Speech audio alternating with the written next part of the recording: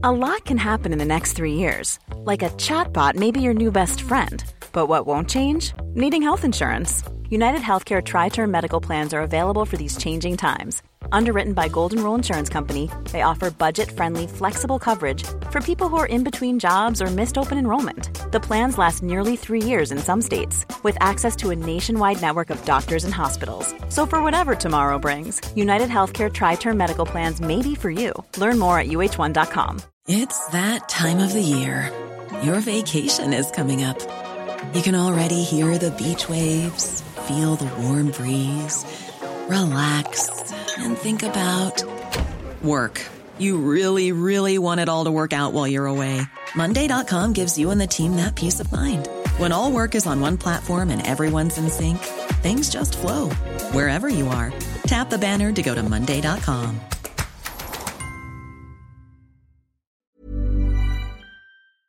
Welcome to the Julia Hartley-Brewer Coronavirus Update. If you're in lockdown, just like me, don't worry. I've put together some of the best bits from my Talk Radio Breakfast show into this daily podcast, so you won't miss any of the day's biggest coronavirus updates. Enjoy and stay safe.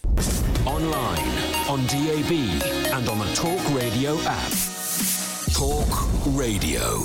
Let's speak now to the Housing, Communities and Local Government Secretary, Robert Jenrick. Good morning to you.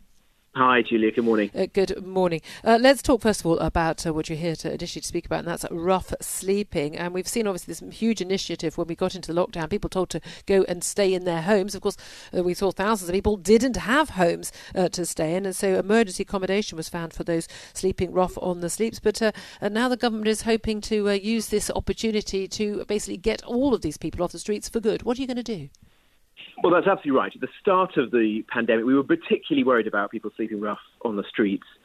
Naturally, they're very vulnerable without a roof over their head, but also 60 or 70% of people sleeping rough have severe respiratory conditions, so they're clinically vulnerable to coronavirus as well. So we worked to offer them accommodation, help them to get off the streets, and that was hugely successful. 90% of rough sleepers are now accommodated in temporary accommodation where local councils and charities are caring for them.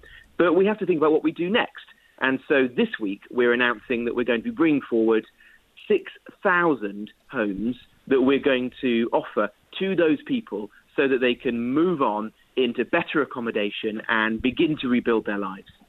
Although, of course, we know that often for the people sleeping rough, them being on the streets is almost a symptom rather than a part of their problems. We've got, people who's fleeing abusive relationships, but also people with alcohol, mental health and drug problems. And so they've got a whole variety of issues, which are the reasons why they end up losing the accommodation they previously had. Is finding them the accommodation itself, is that the solution, or is there much more that needs to be done?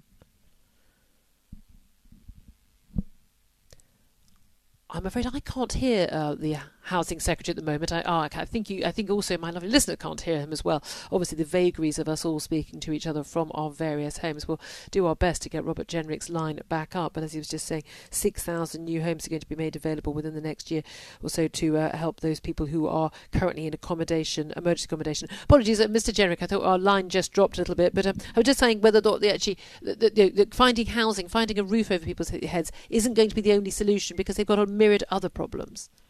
That's absolutely right. I mean, rough sleeping is as much a crisis of mental health and addiction as it is of housing. So the 6,000 homes that we're bringing forward are also going to be accompanied by wraparound care. So individuals will have support workers who will be checking in on them sometimes every day, making sure that they are okay, that they are relearning how to go about some aspects of daily life, like going to the shops, getting training and work and so on. But above all, getting the health support that they need on mental health and addiction. And, if we can help people both to be housed, but then also give them the care that they need, we have a good chance of something positive coming out of, the very difficult situation that we found ourselves in with coronavirus. This really is, I think, a once-in-a-generation opportunity to reduce the number of people who sleep rough on our streets, because for the first time in my lifetime, we have most of those people in safe accommodation. We know where they are, we know who they are, and we've been spending the last few weeks getting to know them and their particular health conditions so that we can support them in the future. Well, you talk about a very difficult situation. There's something of a tricky situation for the government right now. We're in a situation where latest Office for National Statistic figures suggest we are in a situation with 64,000 excess deaths since the beginning of March related to COVID, or excess deaths that have happened, people not getting hospital treatment or going to A&E or their GP.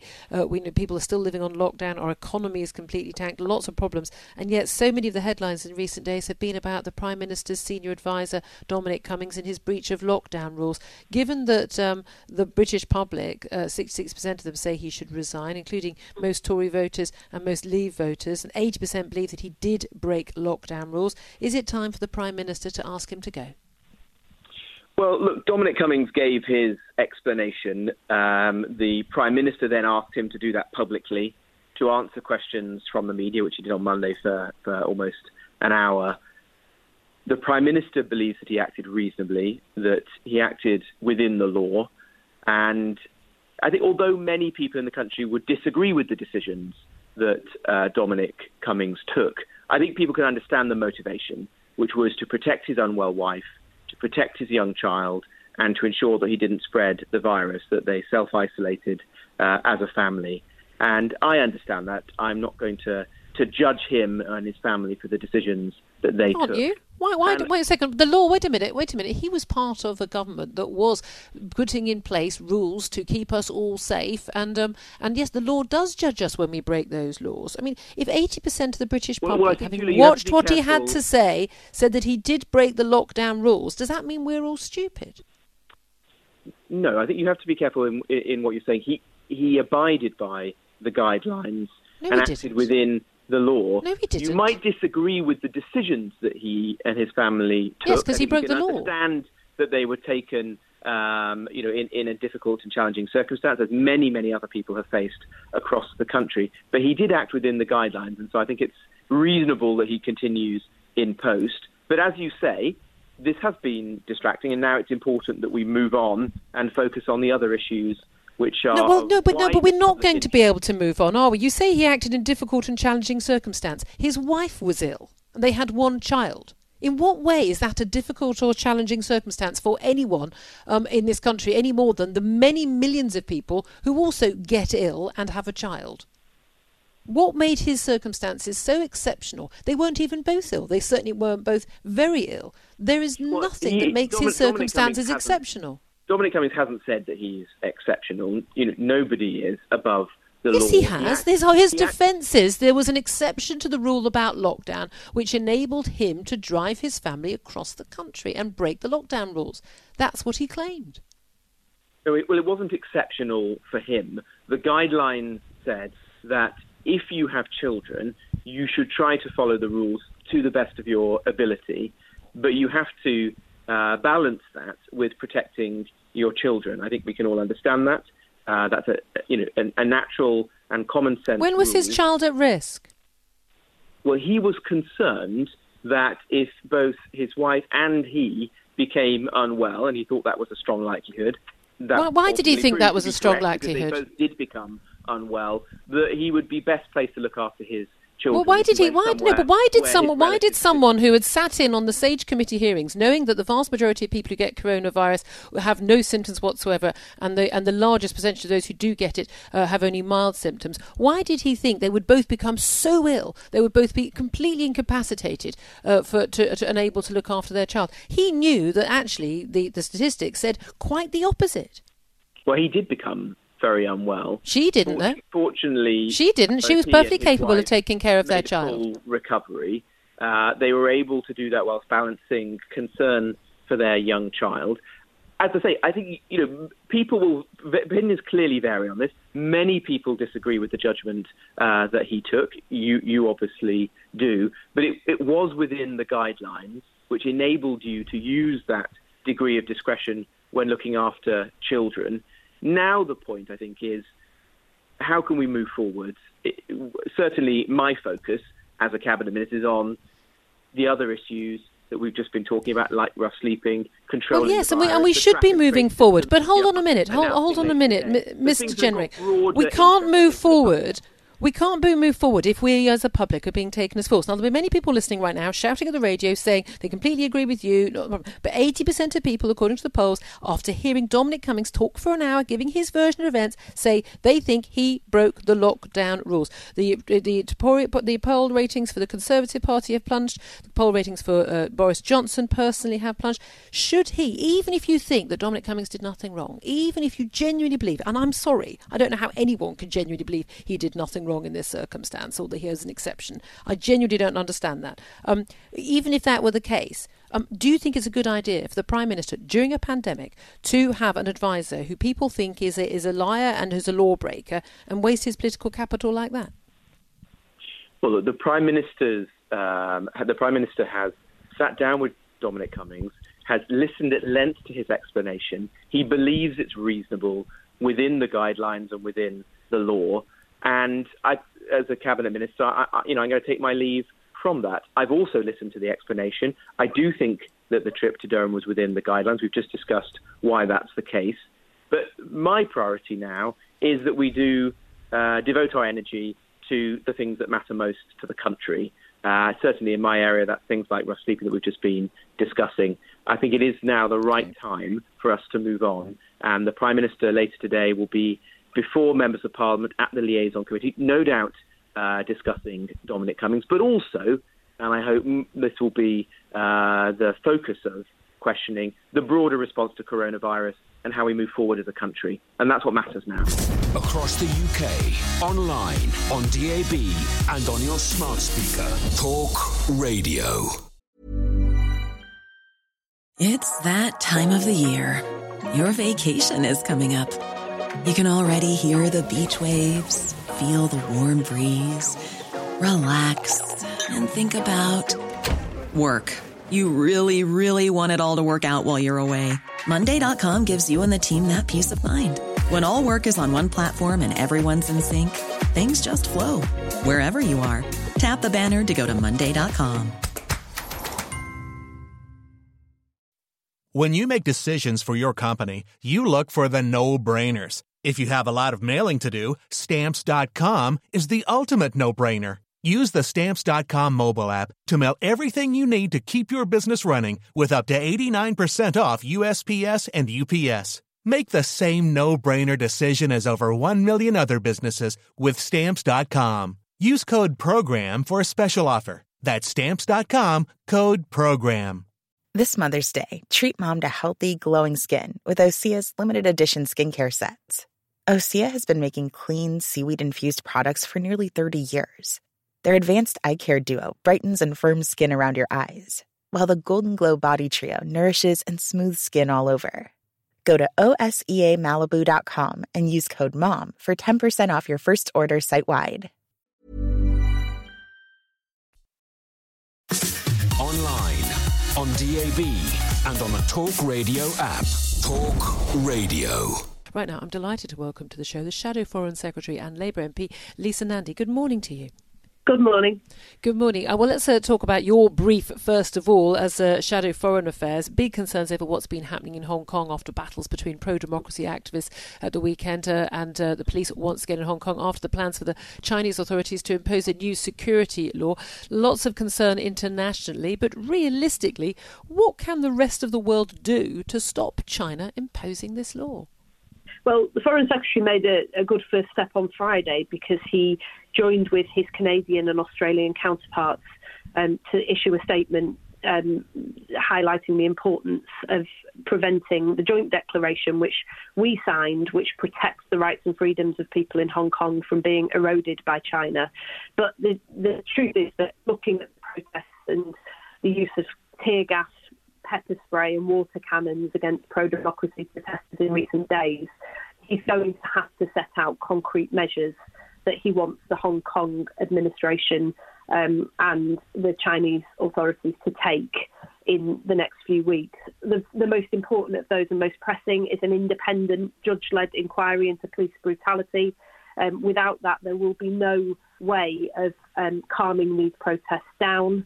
People must be held to account for what has happened. And the second very important thing is that What the protesters really want is democratic reform and universal suffrage, and without that, there's no long-term solution. So I think it's absolutely essential that the UK, with our special and long-standing relationship with the people of Hong Kong, stand up now and press for that to happen. Again, perhaps we're short of that when we sign that joint declaration, and it goes to 2047, at which point the Chinese do take full control of the country. Realistically, if the Chinese roll the tanks in, or they just impose this law, start arresting people, taking them back off to the mainland, which was the fear which started all the protests originally last year, there's nothing the British, Australians, New Zealanders, even the Americans can do. Realistically, we're not going to be sending the gunboats out to China at this time. Well, that's exactly the situation we need to avoid. And yesterday, China's military commander announced that they were preparing to send as many as 10,000 troops to Hong Kong to implement this new national security legislation, which was the root cause of this wave of protests. We've got to avoid that situation. And that's one of the reasons why I've been pushing the government. They have been quite slow to come out and make a statement around this. I want the Foreign Secretary to come to the House of Commons on Tuesday and answer questions about this. There's a huge amount of concern about this, not just amongst Labour MPs, but amongst Tory MPs as well. We've seen with COVID-19 how important our international alliances are. Those alliances are based on the rule of law, on democracy and on human rights. And we cannot allow the Chinese government at this very critical moment to start eroding those rights and protections in Hong Kong. We've got to stand up for those values across the world. Let's also talk about obviously what's been going on here in this country. We're still dealing with a pandemic. Many think actually that China are taking advantage of the pandemic, which they helped cause, to take advantage of the situation in Hong Kong and elsewhere in the South China Sea as well. But we are battling with this pandemic. Do you think that Dominic Cummings is going to still be in his job this time next week? I have no idea, and I think that's largely up to the Prime Minister. Dominic Cummings has said he's not going to resign. The Prime Minister said that he's not going to sack him because he believes that he didn't break the rules that he himself helped to write. It's become increasingly clear over the weekend that there are real inconsistencies in that. For some reason, Dominic Cummings seems to believe that he's a unique case. And while I've got enormous sympathy with a family where one or both parents were suffering from COVID and who have a young child, that is not a unique case. I've got so many constituents who've had to deal with the same thing, including frontline workers who've really, really struggled over the last few weeks. And I think it's becoming increasingly unsustainable for Dominic Cummings to stay in post and for the public to have confidence in the advice that they're given. The Prime Minister in the end is going to have to choose. I think if he can't answer those questions today, he's appearing in front of a very important committee of MPs, the liaison committee, who are senior backbench MPs who chair select committees. He will be asked questions about this, and he needs to show that he has real answers to those questions. If he can't, then he really does need to reflect on the fact that the public are losing confidence in this strategy. What about those who say that Labour MPs have also broken the rules? OK, they're not making the rules and they're helping towards in government, as Dominic Cummings has, but Stephen Kinnock visiting his parents outside in their garden and filming it. Another MP who attended a funeral where 100 people were at a funeral, that was not allowed. What about the reaction to those MPs? Were they wrong as well? I think they were wrong. I mean, they got it wrong, and they've both acknowledged that in the cases that you mentioned. I mean, in Stephen Kinnock's case, he thought that he was complying with the rules that had come in a couple of days earlier because he was outside on the drive at his parents' house socially distancing. But the police pointed out that that wasn't the case. He said he acknowledged that. Nobody's saying that people can't make mistakes in any instance. What seems fairly difficult to accept for a lot of people, including my own family and lots of families that I represent, is the idea that the person who authored those rules could then repeatedly break them, and when challenged about it doesn't express any regret and refuses to apologise. I think for a lot of families who've made much bigger sacrifices, including having loved ones die in care homes without being able to say goodbye, that really is a slap in the face, particularly because the defence of that from Tory cabinet ministers was that he was putting his family first. That's what's really upset a lot of people who feel that they had to make very difficult decisions that were very, very hard for their family members to bear for the greater public good. And if it's one rule for government advisors and one rule for the rest of us, I think we'll see that public confidence breaking down very quickly. And if people don't follow the guidance, we could be in a very bad place very, very fast. Okay, do you understand why a lot of people are calling this a witch hunt against a man who delivered Brexit, by many on the Remain side? Emily Thornberry, your predecessor as Shadow Foreign Secretary, tweeted yesterday, so a couple of days ago, after there was some video footage of Dominic Cummings being heckled really quite aggressively and abusively by some neighbours and others in the street as he returned home to his home in Islington. And Emily Thornberry tweeted, "The people of Islington, South and Finsbury can always be relied on to say it as it is." This was seen as effectively condoning abusive behaviour towards a public figure. Do you think she should apologise for that tweet? Well, I'm sure that she doesn't. The video that she posted had her constituents telling some quite heartbreaking stories, actually, about the sacrifices they've made, and they were clearly very, very angry and upset, and I understand why. But I think it is right to say that people's families are off limits. You know, Dominic Cummings is a public figure. He can be held to account, but that was his family home where he lives, I think, with his wife and young child. And I think it's really important as a country that we don't descend into breaking apart at this very moment. That's why this issue about Cummings and whether he followed the guidance is so important. But you're saying it's okay for her to tweet approvingly about people basically shouting at someone in the street and shouting, you know, some of it was really quite aggressive stuff, someone putting, you know, V's up and the like. We're not condoning that, are we? No, absolutely not. I mean, but she appeared to be.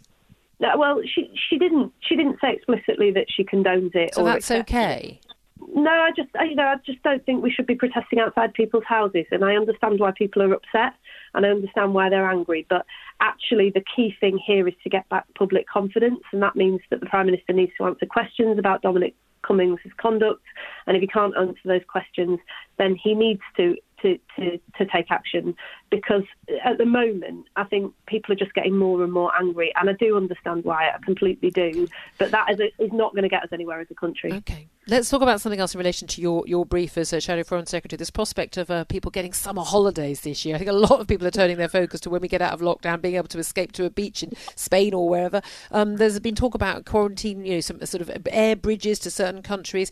We're told we're going to face quarantine going into any country in the EU, and then for 2 weeks, and then 2 weeks when we come back again, making a holiday virtually impossible for most people. Should we be having quarantine for people who return here, and should we not do a deal with other countries which have either a lesser or a similar rate of COVID of infection so that people can actually go on a summer holiday?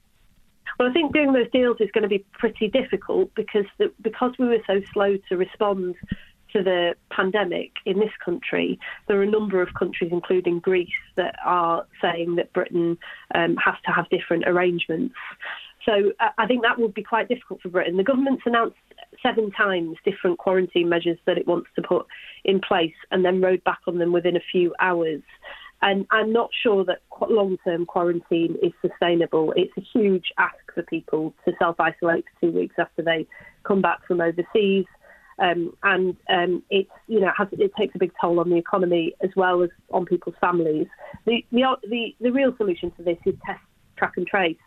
If you were testing people when they got off aeroplanes back into the country, or preferably before they got on those aeroplanes to travel back to the country, then you wouldn't need the quarantine measures that the government's currently announced. So they're welcome as a stopgap measure in the absence of anything else, but it just highlights why it's so important that we get test, track and trace up and running. Across the UK, online, on DAB and on your smart speaker. Talk Radio. Well, let's get the views now of someone who is definitely not a fan of Dominic Cummings, Lord Michael Heseltine, former Deputy Prime Minister, who joins us now. Good morning to you, Lord Heseltine. Good morning to you. Good morning. Dominic Cummings is certainly damaging the Tory party and Boris Johnson at the moment. Not only do most of the public think he should go, but the ratings for trust in and competence of the Conservative Party have gone down, and indeed in Boris Johnson. He's expending an awful lot of his own political capital. Do you think that he is right to keep his advisor, or wrong? Wrong. And has any of your viewpoint got to do with the fact that, you know, this man has basically helped deliver the one thing you thought was the most terrible thing to happen to this country? Are you part of a witch hunt against him? No. Why do you think he should go then? Because he broke the rules he himself had been part responsible for creating. And his position is not tenable. He's doing the Prime Minister huge damage. He is creating an atmosphere in which whatever the government needs now to do, and no one can predict that in the corona crisis, there'll be lots of people who say, well, they told us all this before, they won't do it, well, why should I? And how do you answer that question? You can't answer it. And so the tradition in our democracy is clear that if someone makes a mistake, is unapologetic about it, tries to deny it ever sort of happened, then there's only one way out, and that's to go. Do you think you've agreed with Bobby Friedman, if he had apologised when this first emerged and said, look, I regret it, I didn't make the right decisions at the time, but I wasn't thinking straight, but I apologise, do you think he could have kept his job? He might have done, yes. He might have done. And in terms of what happens now, why do you think the Prime Minister is standing by him? We understand the Cabinet Ministers, we understand privately that up to 9 Cabinet Ministers privately are saying he should go. 3/4 of MPs on the Tory side privately say they don't support him. But we've had a Cabinet Minister after Cabinet Minister coming out and supporting him. Boris Johnson has said he acted reasonably at all times and morally. Why do you think the Prime Minister is so desperate to keep him? Well, you can't answer that question unless you are the Prime Minister. But I'm afraid it's bound to provoke suspicions about the relationship, about the dependability on this guy, about Boris's view about who else there is who can help him carry the strain. Now, I have no answer to any of those questions, but because you can't answer them, the Prime Minister is in a vulnerable position. And if there was a moment in British history where we do not want a Prime Minister in a vulnerable position, this is it. Well, that would be an argument for him keeping Dominic Cummings, then, if he relies on him so much, surely. Well, if you rely on somebody who breaks the rules that they've helped create and then tries to bluff it out, you are opening yourself up to serious questions about your judgment, aren't you? As we understand, the Prime Minister, when he was ill, and when Dominic Cummings himself at that point was ill and was in Durham, that he in a phone call was told that that Dominic Cummings was in Durham, wasn't in London. Although obviously wouldn't have discussed the full details of that, and bearing in mind he was unwell and dealing with the height of the pandemic at the time, perhaps understandable not to have been a high priority for him. But the Prime Minister can't really sack his advisor for doing something which he's known for weeks and weeks that he did, can he? This is only going to... There can only be a resignation at this point rather than a sacking. Well, there are ways in which these things can be done. Conversations can take place, and they should take place, and one way or another the boil should be lanced. But doesn't every Prime Minister have someone on whom they rely? Margaret Thatcher did, Tony Blair did with Alistair Campbell. Every Prime Minister has someone who is their trusted, not just confidant, but someone who they trust, whose judgment they trust. Who did Margaret have upon whom she relied? Well, didn't they say she relied on Willie Whitelaw? But you've hit the nail on the head. He was a member of the cabinet. He was a senior Conservative politician, and he was accountable in Parliament. That's the problem here, that Mr. Cummings is not accountable to anybody, and except in the most bizarre circumstances, cannot be questioned by anybody. And that's one of the problems that people have. But that's a ridiculous argument, Lord Hesterton, with all due respect. It's ridiculous. Yes, that's why I said it. Otherwise say it. Every single Prime Minister has unaccountable, unelected senior advisors on who they trust. Every Cabinet Minister has the same. This is how government is run. Before you carry on, you first of all said that there was a senior advisor upon whom she was relied. It turned out to be a Cabinet Minister. But it's irrelevant now whether you're it's a saying Cabinet this is Minister irrelevant. or not. I don't believe it is irrelevant. And anyway, my own experience of working for Margaret, particularly at those difficult times, is that she was very open to discussion and ideas. I had a very close relationship with her at that time, as we know about the Liverpool experience. So Margaret was not dependent on any one person, even Willie. She used him in circumstances, undoubtedly, as a stress tester, but that just was not realistic to think she was so reliant. And what about those people who will be shouting at the radio right now and saying, look, you're a Ramona, you were trying to undermine the Brexit vote, you've always hated Dominic Cummings, he delivered Brexit against everything you've been fighting for goodness knows how many years, you left your party, well, you're threatened to leave your party over it, that actually, of course you want him out, this is a witch hunt. Yeah, well then you shouldn't bother to ring me because my views aren't worth hearing. I'm asking you the question. If people are saying I've already answered it. I mean, if you think that I am so trivial and my views are so trivially based, you shouldn't put me anywhere near public opinion. I don't hate Dominic Cummings. I strongly disapprove of his position, and I personally would never have appointed him. But you must know, long before any question of this issue came up, I have publicly said that I believe the special advisor system is wrong, and if I'd been Prime Minister, would have got rid of it. And if you want the classic example of why it's so wrong, we saw Dominic Cummings sacking the special advisor to the Chancellor of the Exchequer, and the Chancellor had to go. Sajid was absolutely right to do that. No cabinet minister can accept the fact that Number 10 has got a spy in the court. Yeah, but that was sanctioned by the Prime Minister. Ultimately, this all comes down to you're making the whole point. You're making the whole point that the Prime Minister is interwoven with this guy in public opinion terms, and that is extremely dangerous, particularly as he's not accountable to anybody. Just finally, let's go with yes or no. Do you think Dominic Cummings will still be in his job in a week's time?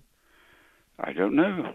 Nobody knows. But that's not the question. The question is, should he be? And the answer to that is no. Online, on DAB, and on the Talk Radio app. Talk Radio. Thanks for listening to today's Julia Hartley-Brewer Coronavirus Update. Please don't forget to like, comment, and most importantly, subscribe. And you can catch me live on the Talk Radio Breakfast Show every weekday from 6:30 till 10. When you make decisions for your company, you look for the no-brainers. If you have a lot of mailing to do, Stamps.com is the ultimate no-brainer. Use the Stamps.com mobile app to mail everything you need to keep your business running with up to 89% off USPS and UPS. Make the same no-brainer decision as over 1 million other businesses with Stamps.com. Use code PROGRAM for a special offer. That's Stamps.com, code PROGRAM. Confidence starts with loving who you are. And when your skin feels nourished and glows on the outside, you naturally radiate confidence from the inside. Give your skin a glow up with Osea's clinically proven Mega Moisture Duo. This ultra-hydrating body care features 2 of Osea's best sellers, Undaria Algae Body Oil and Undaria Collagen Body Lotion. These seaweed-powered heroes use skincare-level ingredients normally reserved for your face for results you can see and confidence you can feel. Osea has been making clean, clinically proven seaweed-infused face and body care products for over 28 years. This luxurious skincare is vegan, cruelty-free, and climate-neutral certified, so you never have to choose between your values and your best skin. Glow from the inside out. Get 10% off your first order with code GLOW at OseaMalibu.com. That's OSEA Malibu.com, code GLOW.